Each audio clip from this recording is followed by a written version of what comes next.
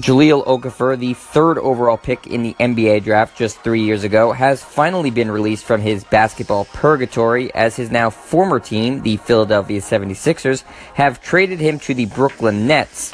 Heading out of Philly with Okafor is another former lottery pick, Nick Stauskas, and a second-rounder in exchange for Trevor Booker from Brooklyn. This now ends the strange situation that was Okafor's time with the 76ers that began with an excellent rookie campaign where he averaged 17.5 points and 7 rebounds per game, and ended with him only making 2 appearances for Philly thus far this season. Fortunately for Okafor, he'll now get a fresh start for his career on a Nets team that is in desperate need of any talent. On the Sixers, Okafor had continued to lose playing time after his first season, where he made the all-rookie team. Injuries coupled with the return of center Joel Embiid cut into Okafor's court time, and a stylistic change in the NBA and with the 76ers turned Okafor from promising prospect into the last guy on the bench. The good news for Brooklyn is that Okafor is just 21 years old and probably more hungry to prove himself than ever before.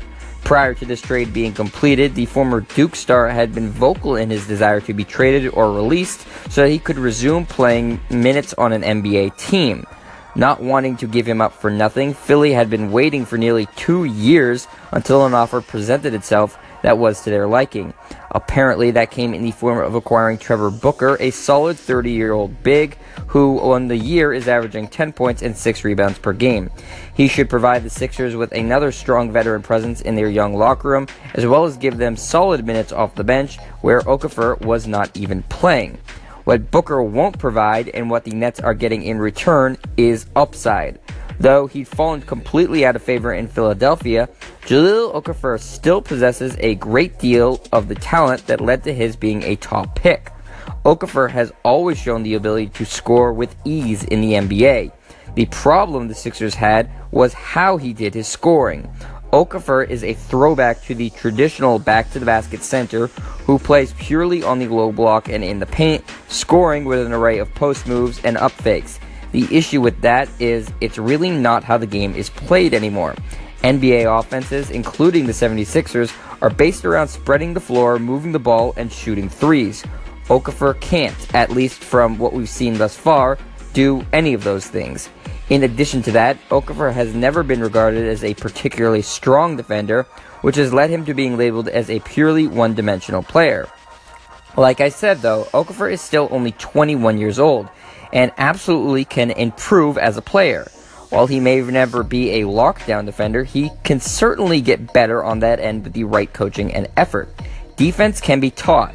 As far as his offense, there's still a place in the NBA for players who can score, and Okafor has no problem doing that. Teams may take issue with how he does it, but for a team like Brooklyn that lacks dynamic scoring options, they certainly won't be picky about how Okafor does his scoring. There's also no reason why Okafor won't be able to expand his offensive array beyond just playing in the post. Other big men have worked to add mid-range jumpers and three-point shooting to their game, so why can't Okafor? Take a look at the Celtics' Al Horford, for example. He began his career in Atlanta as a primarily back-to-the-basket post player on offense. In his first 8 years in the NBA, he attempted only 65 total three-pointers. In the past 2 seasons and partway through this year, Horford has shot 577 threes. Horford reinvented his game to adapt to the modern NBA, and it's working like gangbusters for him and for Boston. It can be done, and look for Okafor to attempt to do the same. I think the Nets got an absolute steal in this trade. The Sixers had obviously no intention anymore of having Okafor be part of the team's future, and Brooklyn will reap the rewards of buying low on a player who still has a relatively high ceiling and at a young age can grow with the team. I'm not saying he'll necessarily be an all-star, but at the very worst, I believe Okafor could be a very strong role player on a team, providing instant offense when needed. If he develops a three-point shot and starts to improve his defense, suddenly we're talking about a player who could really begin to make a large impact.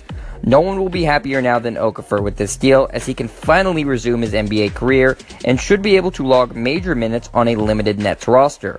I'm sure there will be a bit of an adjustment period, but I think Okafor will work out very nicely for Brooklyn, and I expect him to circle every game he has against the Sixers from now on. I'm Jet Stryer, and this is your home for the best quick-hitting sports news, only on Anchor.